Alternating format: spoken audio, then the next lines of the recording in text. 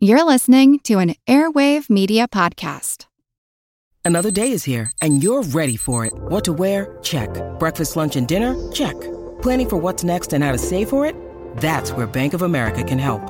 For your financial to-dos, Bank of America has experts ready to help get you closer to your goals. Get started at one of our local financial centers or 24/7 in our mobile banking app. Find a location near you at bankofamerica.com/talktous. What would you like the power to do? Mobile banking requires downloading the app and is only available for select devices. Message and data rates may apply. Bank of America N.A., member FDIC.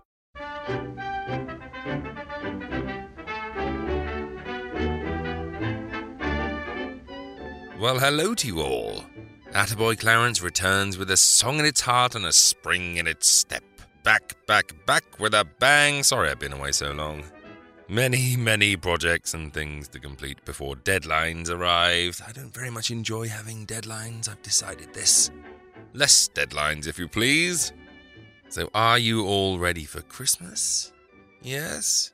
No, you're not, because you haven't sent in your Attaboy Clarence Christmas greeting yet. That's right. Whip out your phone right now and record a short Happy Christmas to all your fellow listeners and send it in to me at adam@attaboyclarence.com, and your sexy voice will be featured on the very next edition of this podcast, the Christmas Special, released on Christmas Day this year, for goodness sake.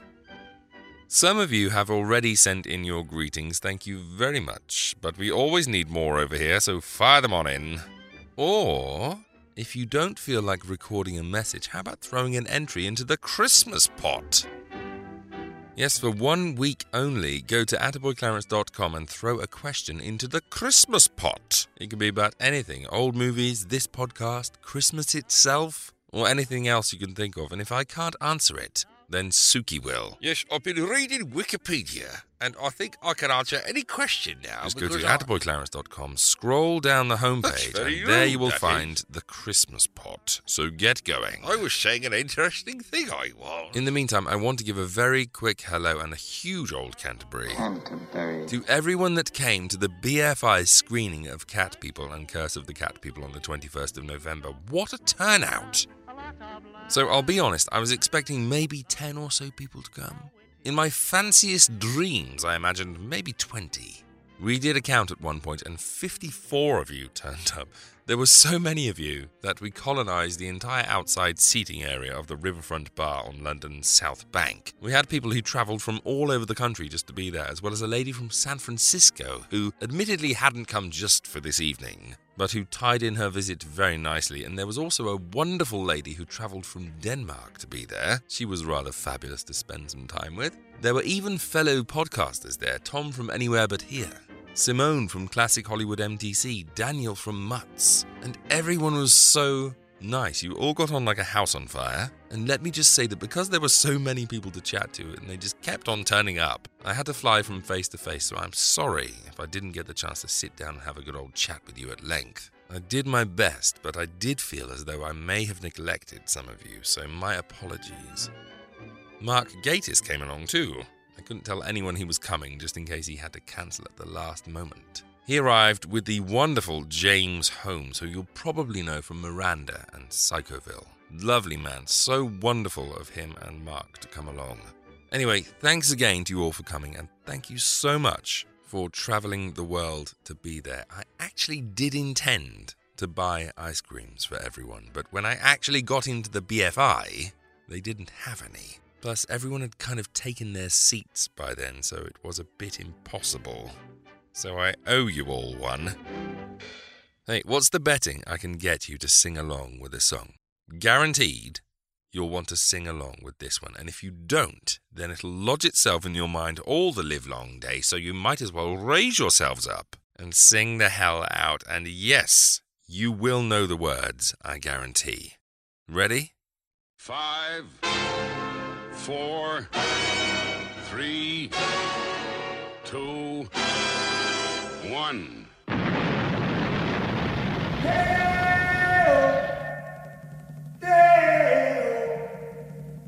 Daylight come and me want go home.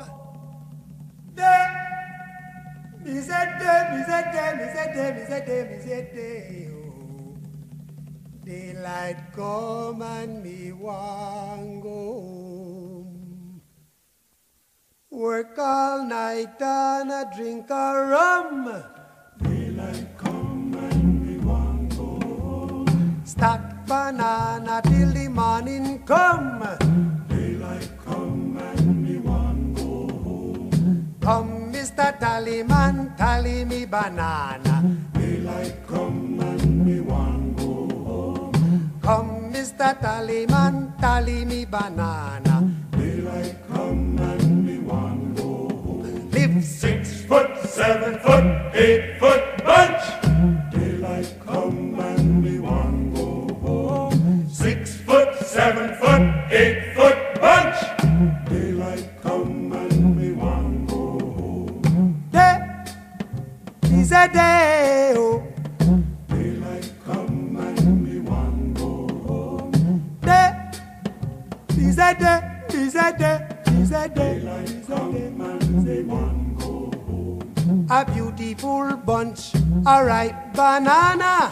Daylight come and we want go home. Hide the deadly black tarantula. Daylight come and we want go home. Live 6 foot, 7 foot, 8 foot bunch. Daylight come and we want go home. 6 foot, 7 foot, 8 foot bunch. Daylight come and we want go home. Day is a day, oh. Daylight come and we want go home. Day is a day, is a day, is a day. Daylight come and we want go home. Come, Mr. Tallyman, tally me banana. Daylight come and we want go home. Come, Mr. Tallyman, tally me banana. Daylight come and we want go home. Day-o, day-o. Daylight come and we want go home.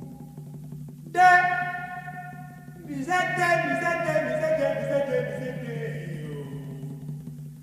daylight come and we want go home. Thank you, Mr. Harry Belafonte. Awesome stuff. Well, let me tell you about a movie then. 1937's Think Fast, Mr. Moto, starring Peter Lorre, Thomas Beck, Virginia Field, and Murray Cannell.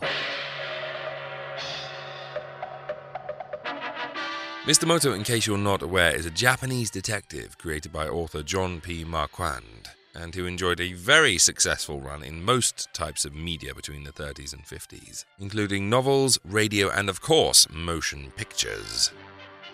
He's been resurrected many times and in many forms, most recently in 2008 in a graphic novel. He was most famously played by Peter Lorre between 1937 and 1939 in 8 films, and I have to say they are tremendous fun, so do search them out if you're a fan of pulp detective fiction.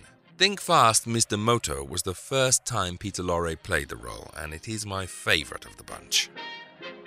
It tells the story of mysterious importer Mr. Moto, played by Peter Lorre, who is on the trail of a murderous syndicate of smugglers who seem to be cooking up a plot surrounding the young heir to a shipping line.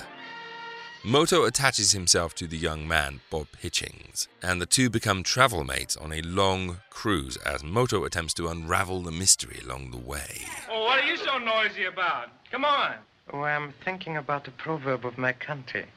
Half the world spends its time laughing at the other half, and both are fools. What you instantly love about this film is how lavish it is, despite being a seemingly lowly detective series filler. 20th Century Fox, who made this, really threw some money at it, so we have exotic locations, resplendent sets, and a gallery of fabulous characters in some very impressive locales. Don't be put off by the fact that it's part of a series. It's very well made and it's very sumptuous. Also, despite the fact that Peter Lorre is Austro-Hungarian, he does a marvellous job as the Japanese Mr. Moto. In one scene at the beginning, he has to disguise himself as an Egyptian street seller, so you're granted the curious privilege of watching an Austro-Hungarian playing a Japanese man disguised as an Egyptian. It's wonderful to behold. My shop is closed for the celebration. Something in your window attracted my attention. A silk hanging, it bears the design of a tiger. That's not for sale. We are not open for business tonight. But perhaps I may sell you something. Observe this hand-woven rug. Excellent bargain. It works, though, because Mr. Moto himself is such an endearing and fascinating character. He is riotously funny in some scenes. He has some fabulously withering put-downs. He's also a man of action, and rather ruthless one at that. He has his fair share of fistfights, plus in one scene, he actually murders one of the villains in cold blood. It's pretty callous stuff. Get away. Get away, I tell you. You touch me, and I'll cut your heart out.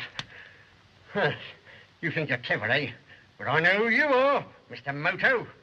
That is most unfortunate for you. But it adds to the air of Moto's dangerous menace that we glimpse from time to time. It's rather clever, really, as he's a hero, but he's obviously not as angelic as, say, Sherlock Holmes or the Falcon.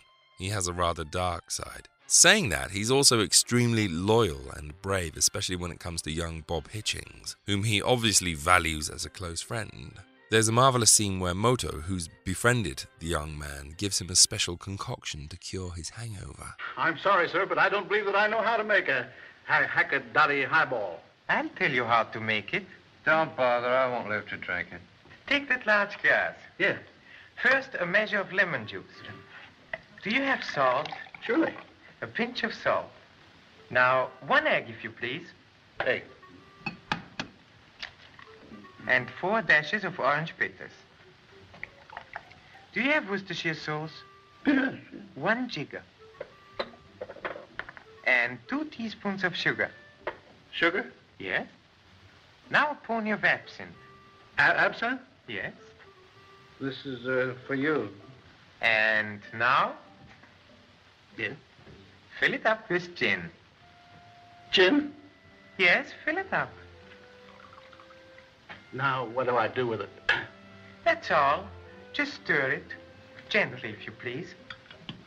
You wouldn't like a lily in it, would you? Won't be necessary. No. Drink it, Mr. Bob. Do I have to? It will improve the appearance of the wardle, I assure you. Drink it, please.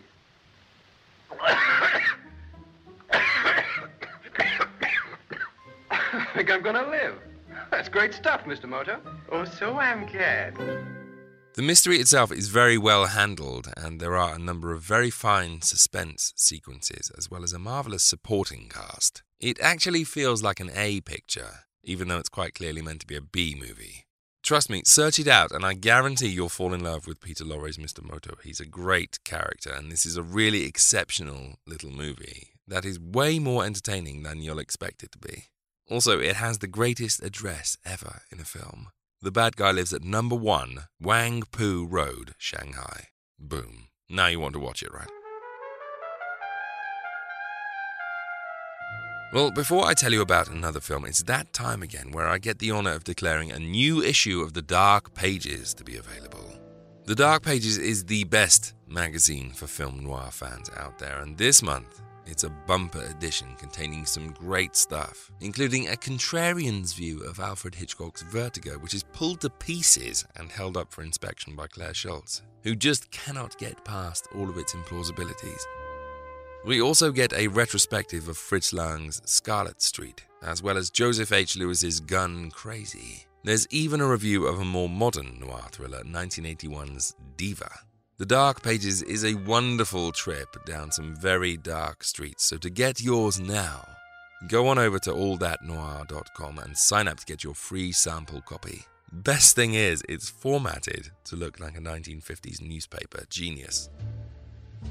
While I'm on the subject of interesting things to read, I must also point you towards a new book that's just been published. If you're a fan of Basil Rathbone and Nigel Bruce as Sherlock Holmes and Dr. Watson, and let's face it, who isn't? Then you'll probably also know that they made hundreds of radio episodes of Sherlock Holmes together. You also might know that a vast quantity of these have been lost to time. Well, thanks to the research and ingenuity of Ian Dickerson, 12 of these lost episodes have been revitalized in script form and published in a book entitled Sherlock Holmes, The Lost Radio Scripts. I get a lot of books to review, and because of my schedule, and especially because of The Secret History of Hollywood, I very rarely get time to sit down and read anything except research materials. But the other night at about midnight, I'd just finished writing for the day and I was at a bit of a loose end, so I opened this book and I began to read, and 3 hours later, I'd completely devoured the whole thing. This is a fabulous collection of radio scripts that absolutely transport you straight to the old-time radio versions. You can actually hear the voices of Rathbone and Bruce as you read, plus they're all excellent little mysteries in their own right. Such a shame we don't have the audio versions, but this is definitely a stellar substitute. If you're a fan of the Rathbone Holmes series in any way, you need to get this now. It's called Sherlock Holmes, The Lost Radio Scripts by Ian Dickerson. Excellent book. Mr. Sandman, bring me a dream. Bum, bum, bum, bum. Make him the cutest that I've ever seen. Bum, bum, bum, bum. Give him 2 lips like roses and clover. Bum, bum, bum, bum. Then tell him that his lonesome nights are over. Sandman, I'm so alone. Bum, bum, bum, bum. Don't have nobody to call my own. Bum, bum, bum, bum. Please turn on your magic beam. Mr. Sandman, bring me a dream. Bum, bum, bum, bum, bum, bum, bum, bum, bum, bum, bum, bum, bum, bum, bum, bum, bum. Mr. Sandman, bring me a dream. Make him the cutest that I've ever seen. Give him the word that I'm not a rover. Then tell him that his lonesome nights are over. Sandman, I'm so alone. Don't have nobody to call my own. Please turn on your magic beam. Mr. Sandman, bring me a dream. Bum, bum, bum, bum, bum, bum, bum, bum, bum, bum, bum, bum, bum. Mr. Sandman, yes? Bring us a dream. Give him a pair of eyes with a come-hither gleam. Give him a lonely heart like Pagliacci, and lots of wavy hair like Liberace. Mr. Sandman, someone to hold would be so peachy before we're too old. So please turn on your magic beam. Mr. Sandman, bring us, please, please, please, Mr. Sandman, bring us a dream. And that was the Chordettes with Mr. Sandman. I thank you, ladies. Beautiful little diversion there. On to another movie then, 1936's Thank You, Jeeves, starring Arthur Treacher and David Niven in the roles of Jeeves and Wooster, respectively. I would recommend a quiet, peaceful spot in the country. Ah, the country, yes, Jeeves, but not a quiet, peaceful spot. Jeeves, don't you understand? I need a stimulant. Quite so. Jeeves, there was a bird who knew the great adventure. Undoubtedly, sir. To my ancestor, Sir Bertram, gallant soldier, great lover, and the soul of chivalry. No doubt, Jeeves, you noticed the family resemblance. Many times, sir. Thank you. I was extremely excited when I heard about this film some years ago. I've read every Jeeves and Wooster book by P.G. Wodehouse. I was a huge fan of the Fry and Laurie TV version of the books. I cannot think of a more pleasurable and hilarious experience with literature in my life than diving into a P.G. Wodehouse story of Jeeves and Wooster. It is one of those rare delights in life that never goes stale. Even now, I dip into them from time to time and always come out a little rosier. So put David Niven in the role of Bertie Wooster and Arthur Treacher in the role of Jeeves, and you should have a hard and fast recipe for success. You should have. Except that instead of basing this on an actual Wodehouse story, it was handed to screenwriters Stephen Gross and Joseph Hoffman, along with a very brief explanation of how the characters worked, and with instructions to come up with a suitable adventure. Now, it's worth stating at the outset that this had all the potential in the world, and it's also worth stating that I wanted to like this film very much, and let's face it, This film was made smack bang in the middle of Woodhouse's glory years, when the characters were at their peak popularity, so it really shouldn't have failed. So why, oh why, didn't they make a movie based on one of Woodhouse's books instead of planting Jeeves and Wooster into a very generic, very creaky sort of second-rate spy thriller? Get out, please. But I've just got in. We should go away and not molest us. Yes, that's right, Jeeves. What is the meaning of all this? You mind your own business. Oh, rat. I'll trouble you to be less discourteous. Very well, then, mice. We're from Scotland Yard. Would you mind getting out, please? Scotland Yard? Oh, we thought you were thieves. That is funny, Jeeves. Most amusing, sir. I suppose we'd better obey them. Seriously, the formula for this film seems to have been remove the comedy, add in a glamorous female secret agent and a house full of cardboard villains, and have them walk in and out of rooms. So the film itself sees Bertie and Jeeves visited in the middle of the night by a mysterious girl in need of help. She's being pursued by foreign agents who want the plans she's stolen from them. Get your shoes off, because I know they must be wet. Oh, that's so good of you. I can't let you get pneumonia, you know. Oh, I'm sorry. I didn't mean to tickle you. I just wanted to see that your socks weren't wet. So far, so 39 steps. The action then switches to an English country house run by the head of these foreign agents, who spends the rest of the film trying to catch the female agent, who's being helped by Bertie and Jeeves as they run around the seemingly endless series of cellars underneath the house. The weird thing is, this does start out rather promisingly. It opens with Bertie playing a set of drums very badly and Jeeves telling him that he's giving him his notice, which is the classic way that most Woodhouse stories begin. But in the books, there's always some central dilemma or situation that Bertie dives into, and it always ends with Jeeves somehow extracting his master from trouble, while also improving the lives of everyone in the story, and in the process using the most sparkling of dialogue.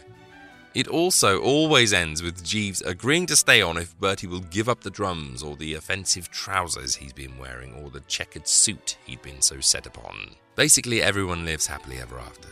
This story just gets it so wrong. Bertie and Jeeves are almost secondary characters for much of the story, and it ends with an almighty punch-up, which I have to admit is rather fun to watch, but Woodhouse it ain't.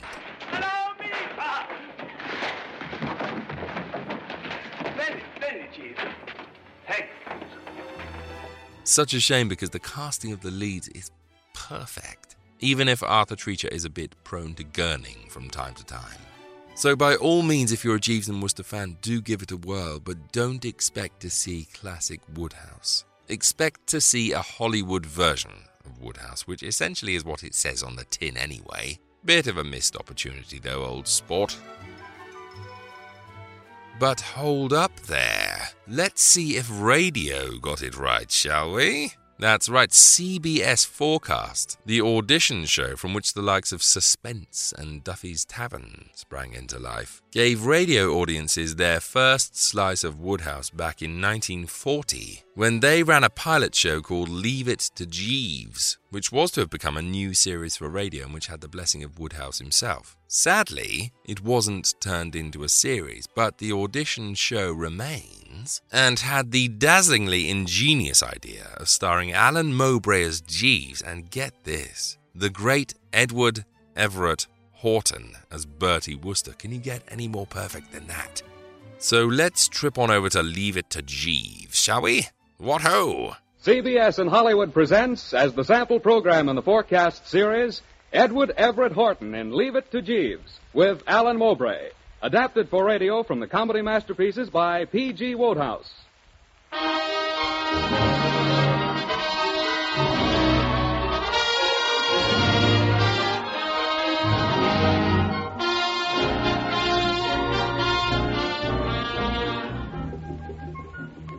For admission to the immortal company of great comic characters in the literature of the world, from Falstaff and Sancho Panza through Huckleberry Finn and the Connecticut Yankee to Ferdinand the Bull, we respectively submit the names of Bertie Wooster, gentleman at large, and his gentleman's gentleman, Jeeves.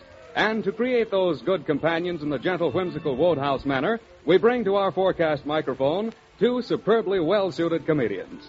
No better Bertie than Edward Everett Horton could possibly be found, say we. No better Jeeves than Alan Mowbray. The imperturbable Mr. Mowbray has stolen many a movie with his suave skill.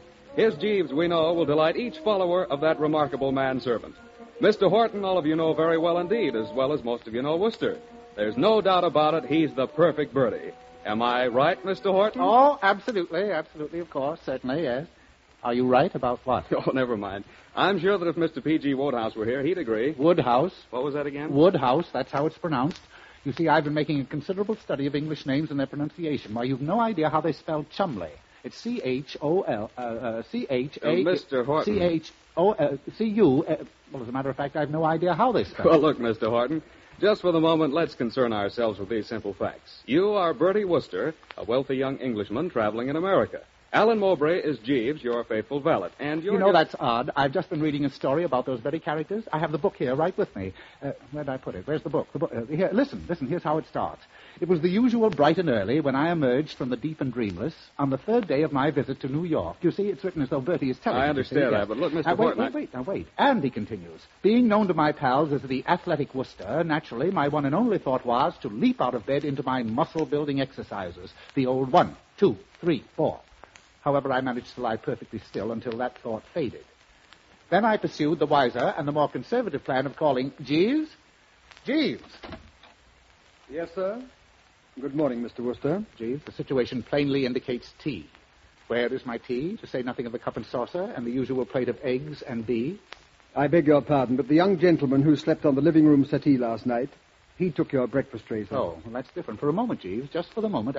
What's all this about some blighter bounding about with my breakfast tray?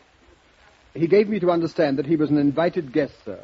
He was wearing a silk hat and part of our second-best pair of pajamas. Invited? Why, what a rummy thing, Jeeves. I don't remember inviting anybody. What's he like? He's rather a blonde young gentleman, sir, about 28 or 29. Bingo! I beg your pardon, sir. Has somebody won something? No, Jeeves, what do you mean? I mean, our guest is Bingo Little, one of my oldest and dearest. Oh, it all comes back to me now. I met him last night at the Stork Club, mopping up zombies. Zombies, sir? It's an American aperitif. It's a sort of a cocktail or something. It makes you forget all your troubles. Really?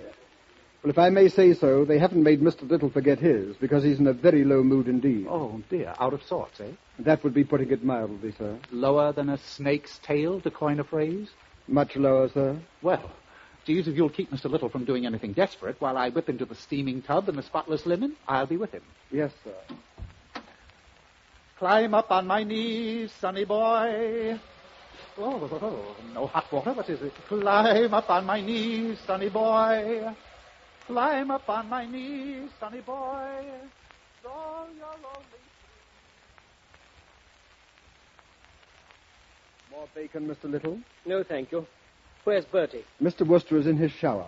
He will be with you presently, sir. Is there anything I can do? There's nothing anybody can do, unless Bertie can lend me a gun so I can shoot myself. I don't believe that we have a weapon in the place, sir. Just like Bertie. Always unprepared.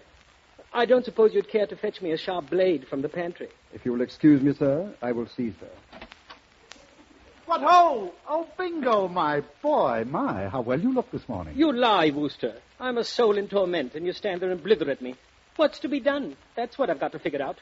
What's to be done? Well, I don't know. Why not have some more bacon?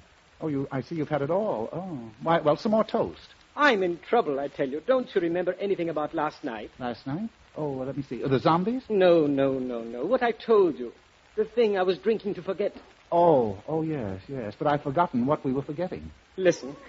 I'm madly in love with Angela. I've been in love with Angela for years and years. You know that. Righto. It's common gossip around the clubs. Well, a month ago we quarreled. The big explosion. Parted forever and ever. So I barged over here to forget. Oh, the old dawn begins to... You got some sort of a cablegram, didn't you? Yes. Came yesterday. All is forgiven. She's holding out the welcoming arms. Then go, my boy, go. Plow the ocean back to your beloved. But I can't, Bertie. There's a certain matter of... I'll carry through on your unfinished business, so... But don't you remember? I'm engaged to a certain Gloria Latour. Well, that's all right, old man. I'll handle any and every... Engaged? Oh, my word. Oh, you've got to be careful. Bingo, you've got to be careful. That sort of thing leads to bigamy. And from bigamy, it's just a short step into trigonometry. Oh, my word. Bingo, is she the Gloria? Is she the Gloria who sings or dances or something? Right. But she's not that kind of a girl. Lives a quiet, sheltered life with her mother in a theatrical boarding house. Great old girl, the mother. I think she's taken quite a fancy to me. Because everywhere we go, she toddles along. Oh, I'll bet you three would have had a wonderful honeymoon, too. Yes. But now, Bertie, if I jilt Gloria, I'm afraid she'll kill herself. Oh, not really. Has that been her usual custom? Well, not up to now. Then there's the remote possibility of a breach of promise suit. Oh, no. No, we can't let that happen. If Gloria sues you for breach of promise, Angela will hear about it, and then she'll sue you for breach of promise, and the first thing you know, you're in a rut. I'm in one already. Oh, buck up, Ringo, my lad, buck up. All is not lost that glitters. Love will find a way. No, it's too late. I've lost Angela forever. Nonsense, Bingo. Have no fear. Bertram and Jeeves will take care of all eventualities on this front. You leap aboard the first boat back to Angela. And I give you the Worcester oath that Miss Gloria Latour will never scuttle your ship of matrimony. Oh, I say, wasn't that kind of neat, huh? Never scuttle your ship of matrimony. Bertie! Huh? You're a pal. Yeah. Goodbye. Goodbye, old boy. Must come home and be my best man. Oh, thank you. Goodbye again. Yes, well. Oh, dear. Jeeves. Coming, sir. Climb up on my knees, sonny boy. I beg your pardon, sir. Jeeves, Mr. Little has gone. What I mean, he has left. Brimming with happiness. Really? From what he told me while he was eating your breakfast, I thought his problem a rather difficult one, sir. Perhaps, Jeeves, for some type of minds, but we'll take care of it, won't we? Will we, sir? Now, don't tell me, Jeeves, that nothing suggests itself. Nothing, sir? Jeeves, you're not being difficult again about those yellow spats, are you? The man said they brought out my personality. I cannot conceal from you, sir, that the spats are at variance with accepted taste. Eccentricity in dress, sir, Now, is... Jeeves, we'll have no more of this. I am not going to be don't tell me, what's the word? Reactionary, sir? That's it, yes. I like those yellow spats. I purchased those yellow spats, and I'm going to wear those yellow spats, Jeeves, constantly. Yes, sir. Is there anything else? No, there is not. And, Jeeves, much as it pains me, I can't help feeling that you are losing the old grip. Not just about spats, but about everything. Therefore, I think I'll handle this thing myself. A brief call on Miss Gloria Latour, a few words of fatherly wisdom in her shell-pink ear, and all will be well. Will it, sir? No, it can't fail, Jeeves, because I have an idea. Worcester, the diplomat, that's what they'll be calling me. Open covenants, openly arrived at. I'm off now to keep Bingo's date with Miss Latour. Yes, sir, and if I may say so, sir. Yes, Steve? I was only going to suggest that as the young lady lives well uptown, you might stop on your way and leave Mrs. Spencer Gregson's star sapphire ring at Tiffany's. That was one of the errands upon which we came to New York. And Agatha's star sapphire? Was it? Oh, yes, of course, the silly prongs. They don't prong or something, isn't it? Will you wrap the bauble up, will you? I've already done so, sir, and here it is. Oh, thank you, Jeeves. I'll drop it off on my way up Fifth Avenue. You know, Jeeves, it's a very delicate affair, prying Bingo out of his entanglements. But I shall have no difficulty. Oh, the fighting spirit of the Worcesters. It just beats in the old pulse. Everything is wrapped round with the burlap sacking. You mean in the bag, sir? Oh, yes, of course. That's what I do mean. Right, yes. Yes, sir. Your hat and stick, sir. Where? Oh, thank you. Thank you, Jeeves. Pip, pip.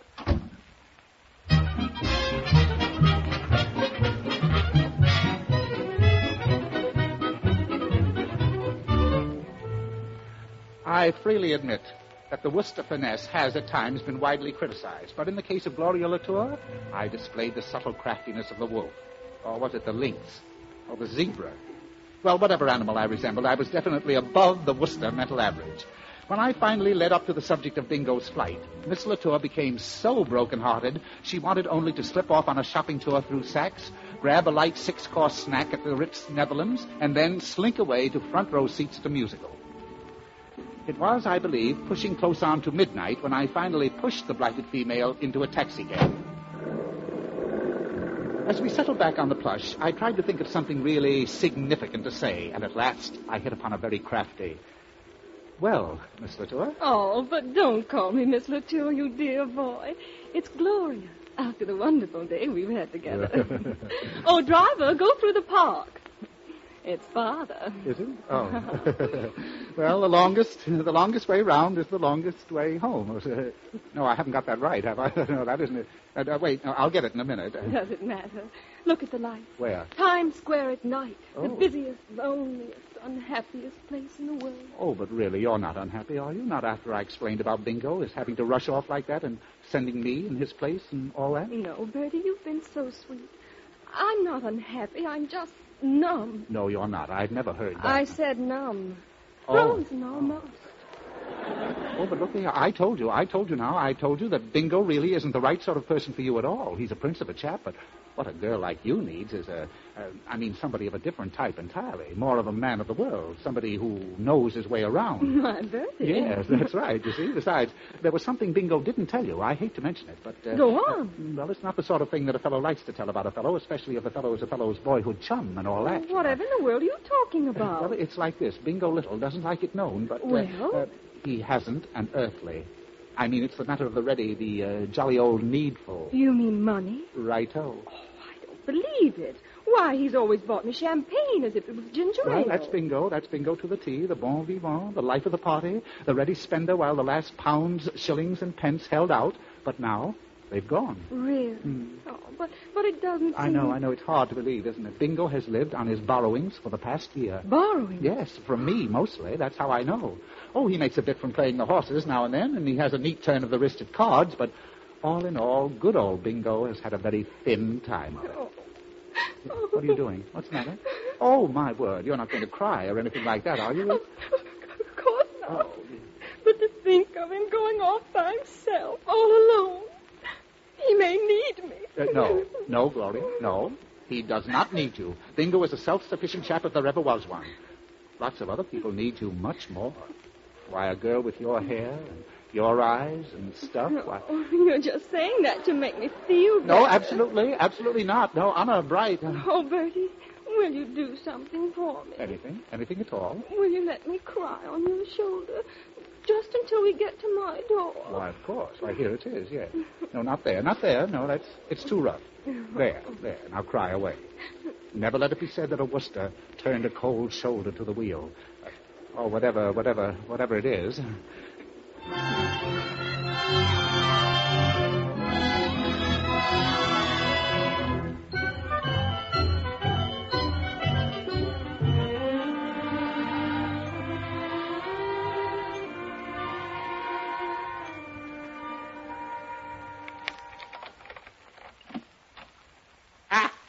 Oh, Jeeves. Oh, I didn't expect you to wait up for me. No trouble at all, sir. Could I get you a cup of coffee? Yes, please, Jeeves. And would you lace it with brandy? Now, on second thoughts, bring me a cup of brandy and lace it with coffee. I've already prepared it, sir. Here you are, sir. Thank you. Jeeves, you see before you a ruined man. Really, sir? I take it then that your plan to free Mr. Little from his involvements with the young lady was unsuccessful. Oh, it was successful enough. It was too successful. I feel like the man who went hunting doves and met a tiger. Really, sir? Jeeves, I'm not sure, but I think I'm engaged to be married. I said I think I'm engaged to be married. I heard you, sir. The shock was a considerable one. May I offer my congratulations? You may not. And this is no time to stand there nodding and smiling. Something must be done. I understand, sir. Is the young lady in question the same young person who was attached to Mr. Little? Who else? And I was only trying to make her forget Bingo. She started crying, and then she took me upstairs to meet her mother, a gracious little old white-haired lady with a cold and fishy eye. And finally we were left alone again, and one thing led to another, and everything that I said was taken the wrong way. I think I see the gravity of the situation. Miss Latour mistook your sympathy for a stronger emotion. Very aptly put, Jeeves. You caught the young lady on the rebound, so to speak. Did I? Oh, of course. Yes, exactly. On the rebound, yes. Well, now what's to be done about it? I fear I have no plan which I could advance with any confidence on the spur of the moment. Well, strain the brain. Quite, sir. Of course, there is always the expedient of a lightning departure for parts unknown. I could pack at once. A flight in the night, you mean? Exactly, sir. Oh, magnificent, Jeeves. Oh, no, we can't go. Why not, sir? This understanding with the young lady, it can't be taken as binding. After all, you have not written her any letters or given her an engagement ring. Correction, Jeeves. I beg your pardon. Oh, my. In the cold gray light of sober second thought, the whole affair seems fairly fantastic to me. But you remember Aunt Agatha's star sapphire ring? The one that you were taking to Tiffany's, sir? I was, but I didn't. I had it with me, and after Miss Latour and I got confidential, she asked me what I had in that little package, and some evil genius persuaded me to show it to her. What does she do but slip it on the right finger of her left hand, and... Well, you explained that it was the property of your aunt, Mrs. Spencer Gregson. I meant to, Jeeves, I meant to, but things were moving a bit too fast for me at the moment. Miss Latour has very large blue eyes, and when she cries... Yes, I quite understand, sir. The situation is even more desperate than I thought. But you will apply the little gray cells, Jeeves? I can trust you to rally round like the stout fellow you are in this my darkest hour of need? I shall endeavor to do my best, sir. Perhaps an idea will come to me during the night. When do you see Miss Latour next, sir? Tomorrow. You see, I asked her to bring her mother here for lunch at 1. Here, sir? At 1 tomorrow? Yes, well, that gives you plenty of time to think of something. Jeeves, possibly some undetectable poison deftly inserted in the chicken patty? No. Oh, dear. The usual blunt instrument? Inadvisable, sir. Oh, I was afraid you'd think so. A bit drastic, eh? Not drastic enough, sir. Oh. Oh, well. Well, good night, Jeeves. Good night, sir. And pleasant dreams. Jeeves, what you just heard is a hollow laugh. The laugh of a lost soul. You know, Jeeves, even if I have nightmares tonight, it'll be a change for the better.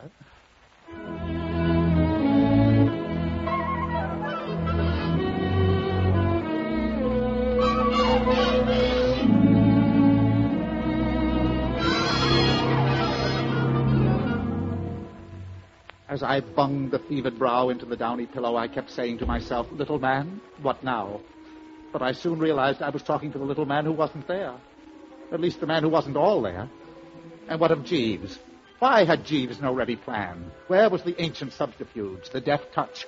Was the Worcester at last doomed?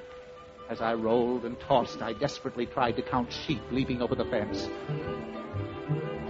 No, but it was no use. I just kept falling asleep. So I surrendered to the Sandman until I was rudely awakened by somebody shouting.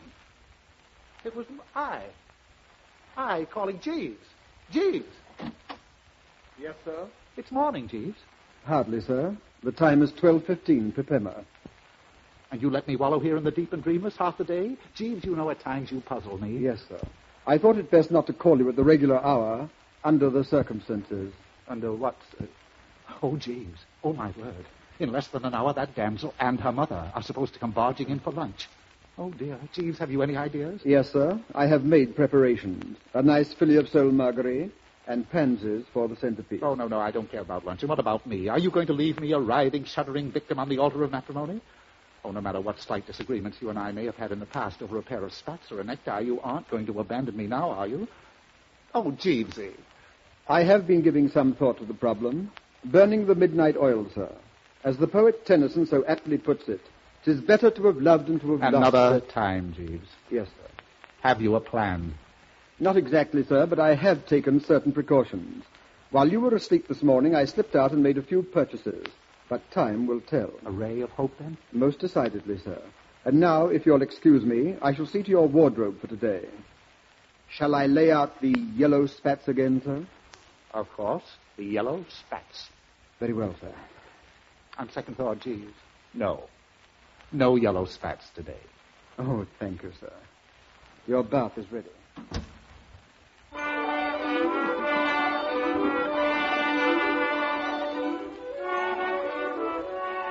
Once in the steaming tub, I launched into the traditional, climb up on my knees, sonny boy. Climb up on my knees. Climb up on my knees. But it was soon evident that Sonny Boy was not up to the old climb. Kept falling back on his quarter notes. Oh, and this was an evil omen. When the pride of the Worcesters rings false on Sonny Boy in the bath, all is not well. And I knew that all definitely was not well when I entered the dining room a few minutes later and detected a certain ominous note in Jeeves' voice as he said, Do you approve of the table decoration, sir? I took the liberty of ordering a gardenia corsage for each of the ladies. Yes, very thoughtful, Jeeves. Excellent taste, of course. It indicates... Now, listen here, Jeeves. You're not double-crossing me, are you? You're not trying to get me permanently mixed up into this, I hope to muddle through somehow, sir. At the present moment, my plan of operations is too tenuous to discuss. Well, that's just it. How can I rally round if I don't know what Machiavellian plot is in your mind? And perhaps it will be just as well, sir, if the whole thing comes as a surprise to you. I don't see that at all. I do not... Look, Jeeves... Look, is that clock right? 2 1/4 minutes slow, sir. Don't quibble so, don't quibble. It's after 1 now, isn't it? Any minute they'll be barging in. Yes, sir. It is the 0 hour. Jeeves, Oh. Mr. Worcester's apartment. Are you there? Oh, yes. Ask the ladies to come up at once, please. Jeeves, I can't face them. I simply can't do it. Oh, if I could only dive behind that settee. Perhaps that would be for the best, sir. You mean it, Jeeves? Absolutely, sir. For a time at least, I shall endeavor to cope with the situation alone. May I give you a hand, sir? No, I can move it myself. There we are. Comfortable, sir? Moderately, Jeeves, just moderately, but much safer. You barge ahead, Jeeves, and the blessing of the Worcester goes with you. Is this Betty Worcester's apartment? He's expecting us. Oh, please come in, Mrs. Latour. Miss Latour, may I have your wrap, madam? No, thank you. I think I'll keep it on. Very well, madam. Will you sit down? May I offer you a cigarette? No. Where's Mr. Worcester? Well, Mr. Worcester may be anywhere, miss. He is uncertain in his movements. Uncertain? Just what do you mean by that? Just uncertain, madam. But he was expecting us for luncheon. Oh, yes, miss. He will be with us shortly. It was his wish that you accept these little bouquets as a symbol of his happiness. Look, baby, how thoughtful, gardenia. Uh-huh. I love the smell. Why, they smell funny, like cloves. Oh, yes, miss. Mr. Worcester always has oil of cloves sprinkled on flowers. To counteract the usual scent. Yes, but oil of cloves. But why does he do that? Oh, these eccentric millionaires, baby. Quite, madam. Sometimes Mr. Worcester's motives are hard to follow. Shall I serve luncheon now? No, wait. Can't you find Mr. Worcester? Haven't you any idea where he might be? Well, now, let me see, miss. He sometimes hides in the broom closet. He does? Why? I have no idea, madam. And then, of course, there is always the space back of the settee. A favorite lair of his, I believe. Say, is this a gag? Why should he want to go there? It is one of Mr. Worcester's chief peculiarities, miss. Excuse me while I take a look. Mr. Worcester, come out, wherever you are. Luncheon is served. Really? Mr. Worcester. Bertie! Oh, hello, everybody. What in the world are you doing back there? Mercy, you're all cobwebby. Do I? I mean, am I? How do you do, Mr. Worcester? Yes, ma'am, yes. And again, no, well, the old reunion, what? Yes. Jeeves, how about a spot of lunch or something? Luncheon is being served, sir. Is it? Where? Oh, look, right here. Yes, do sit down. You sit down there, Mrs. Latour. Bertie, just sit down here. I still don't see why you had to go playing practical jokes. Baby never liked practical jokes and wise guys. And I find them quite silly. Well, really? Well, you see, it wasn't exactly a practical joke. I simply felt like taking a bit of a nap behind the settee. I like hiding behind the settee. Oh, but why in the world would you... Excuse me, madam, but Mr. Worcester was frightened by an infuriated chicken at the age of 3. And as a result, he is addicted to somewhat unusual habits. Fish, madam. What? Oh, thank you. Oh, Bertie, darling. Yes? Yes? The ring you gave me, my lovely star sapphire, it has a loose prong. Huh? Oh, has it? So I'm going to have to drop it off at Tiffany's on my way home and have it tightened. Oh, splendid idea. Well, excuse me, sir, but is it really necessary? Would it not be simpler for the young lady to take another ring from among these? Good heavens, look at the rings. Oh, I didn't know there were that many star sapphires in the world, Mr. Worcester. Bertie, you must have a sapphire mine. Yes, there's just hundreds, at least a dozen. By the way, Jeeves, where do we get our sapphires? At the 5 and 10, sir. By the gross. Oh, do we? Oh, yes, of course, that's right. Yes, at the 5 and 10. Perfect imitation, aren't they, madam? Yes, quite perfect. But, Bertie, I don't understand. I thought... Yes, I imagine you did. I mean, Jeeves. Yes, sir? Mrs. Latour would like some more of the fish, Jeeves. Coming, sir. No, thank you. I don't care for fish. I don't even care for the smell of fish. Mother. Quiet, baby. Mr. Worcester, this don't look good to me. I want you to strictly understand that if you think... Mother, look! What? Oh, what's that man bringing in? I didn't know it was anybody's birthday. A wedding cake, madam, in preview form. Oh, Jeeves. In honor of the glad news, and may I be among the first to congratulate the happy couple? Oh, Jeeves. Well, thank you, Mr. Jeeves, but Would you care to cut the cake, miss? Oh, Jeeves. What pretty icing. Thank you, miss. It will make Mr. Worcester's family very happy to have someone else take over the job of caring for him. Caring for him? Yes, madam. But aren't you? I mean, what... Well, as Mr. Worcester's companion, I might almost say his keeper, miss. I must say that I look forward to laying aside the burden. Now, listen, Jeeves, this is a bit... I mean to say, you can't go about saying There's been plenty said already. Well, if you'll excuse me, there's another matter.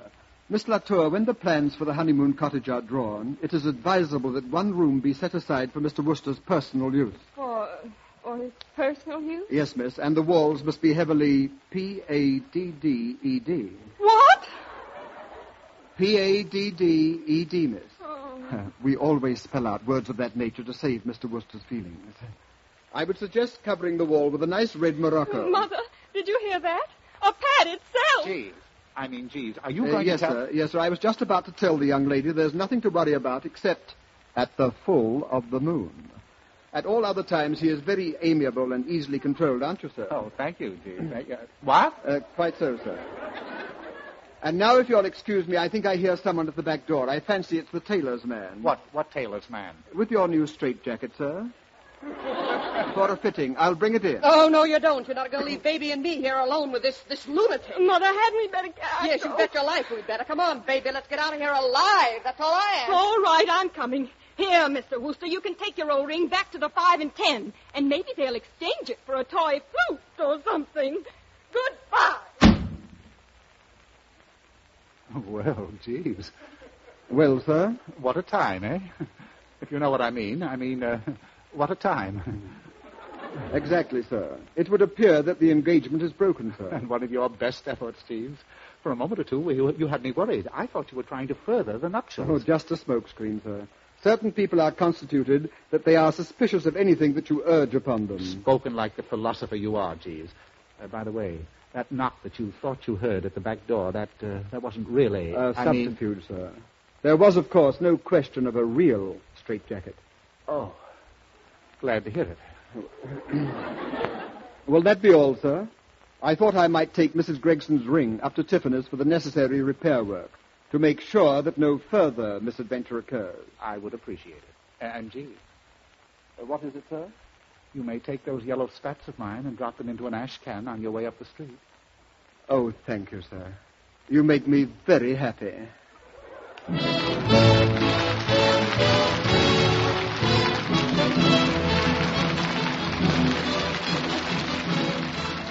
And that was the wonderful Edward Everett Horton and Alan Mowbray in Leave It to Jeeves. Masterful. Well, before I go, it would be remiss of me not to mention an unfortunate development that took place in the last few days. As you are well aware, I have a Patreon. And many of you very kind people have signed up to pledge to it, and your pledges have enabled me to carry on making podcasts. They have also allowed me to make special bonus content for you patrons only, including an entire 15-part Secret History of Hollywood series that I released only last week to patrons. That's right, if you're signed up, then you are now in possession of an exclusive Secret History of Hollywood series not available on the podcast feed. This joyous occasion was marred somewhat by the fact that Patreon have now decided to change the way they work slightly.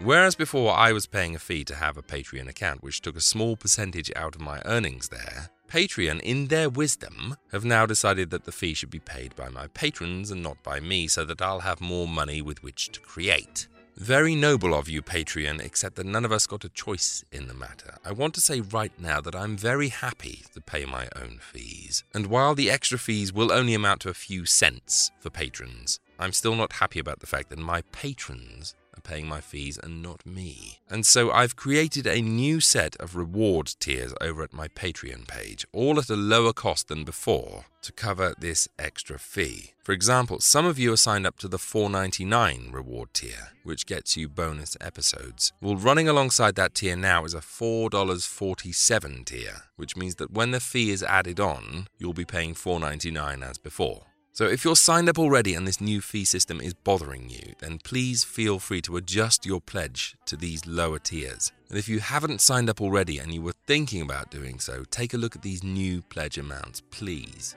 Unfortunately, for now, there is no half-decent Patreon alternative that allows me to deliver bonus content so effectively to people. But as soon as there is, I will be considering a move. You people are my utmost priority. I want you to know that. And I want you to know that I'm happy to pay my own fees, so hopefully this won't stop you from signing up. It's very sad, really, because my Patreon was really on a roll. People were signing up every day, and I was so close to being able to make this my full-time job. Growth literally stopped dead the day this happened. So while I'm sure Patreon had good intentions, they've literally stopped my dreams in their tracks. Very clumsy. However, I hope that you'll consider seeing past their mistake and still consider supporting these shows. And if you'd like to do that, then listen on to the end of this episode. For now, though, I thank you very much for joining me today. A bonus patron show will be with you in the next few days. And don't forget to record your Christmas greetings and get those in for the upcoming Christmas show, or throw a question into the Christmas pot. Until then, have a very merry December. Best of luck with all of your shopping, and bye for now.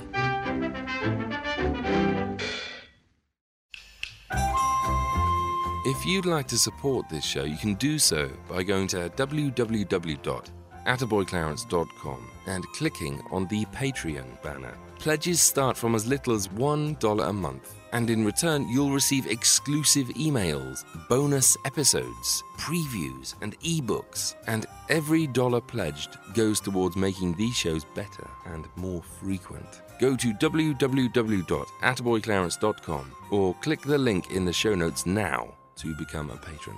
Thank you.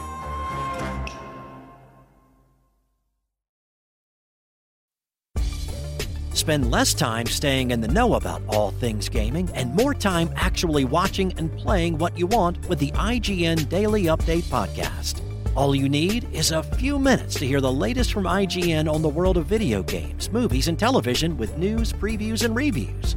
So listen and subscribe to the IGN Daily Update wherever you get your podcasts. That's the IGN Daily Update, wherever you get your podcasts.